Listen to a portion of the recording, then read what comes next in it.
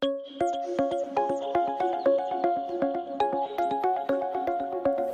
everyone, and welcome to the Educating All Learners Alliance podcast and our 5 Minutes With series. My name is Gabrielle Oates, and today we're sharing 5 minutes with the 2020 National Teacher of the Year, Tabitha Roskroy.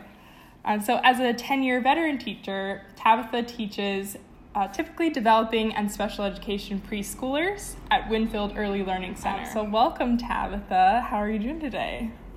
Thank you. I am doing well and safe and just as good as I can be right now. Well, it's so great to have you here. I know that it's probably the most unique year to be named the National Teacher of the Year. So absolutely. I keep saying, if I get any bragging rights, this is it. Yeah, that's so true. Well, congrats on that.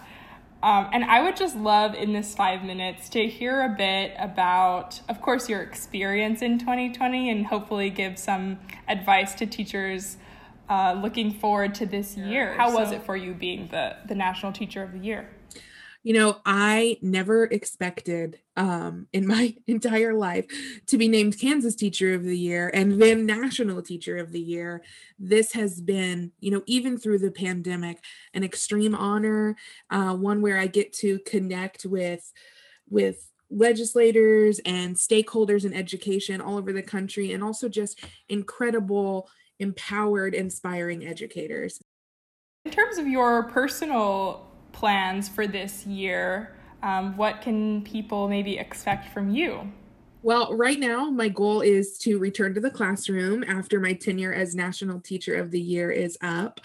I have made so many connections with incredible organizations across the country. And so I definitely still see myself doing some work with some of those organizations, specifically the ones that are highlighting early childhood education, as well as social emotional education for kids of all ages. Those are two really big passion areas for me. But to say that I'm missing the classroom right now would be an understatement. I love this job and I love this honor, but man, the kids are my purpose. Being in the classroom is really my purpose. And so I'm excited to get reconnected to that. So as you were working with various organizations and teachers throughout this past year, were there some key strategies or tools that you emphasized with people to use during remote and hybrid learning? Absolutely. One of the biggest pieces of advice that I give to people is to engage the family. In the springtime when we first moved to remote learning and really nobody knew what we were doing, I had to really shape my practices around family coaching. And I think those that serve learners with special needs really understand this too, because it might be difficult to get some of the participation that you may have gotten in the classroom setting from behind a screen. And so this pandemic, while has been very hard on all of us, has really encouraged me to keep reinvesting in the families and empowering them to be able to deliver some of this content to their students and helping them with the boundaries and issues they might be having at home.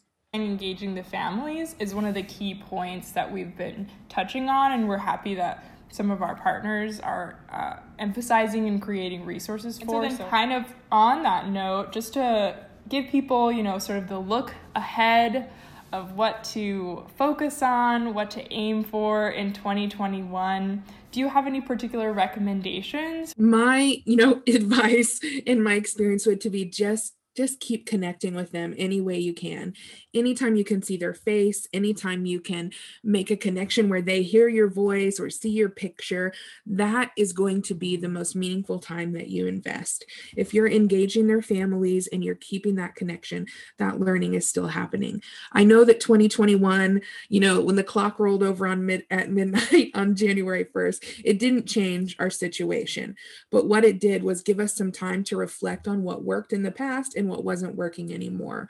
So keep thinking about those things, be the reflective practitioners that I know that you are, and remember that we can do this, we can handle it, and we can get through it.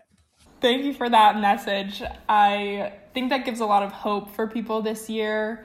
It's been an interesting start to our January, to say the least. And so I think those are some good values that people can reiterate in their classrooms and in their homes looking forward to this year.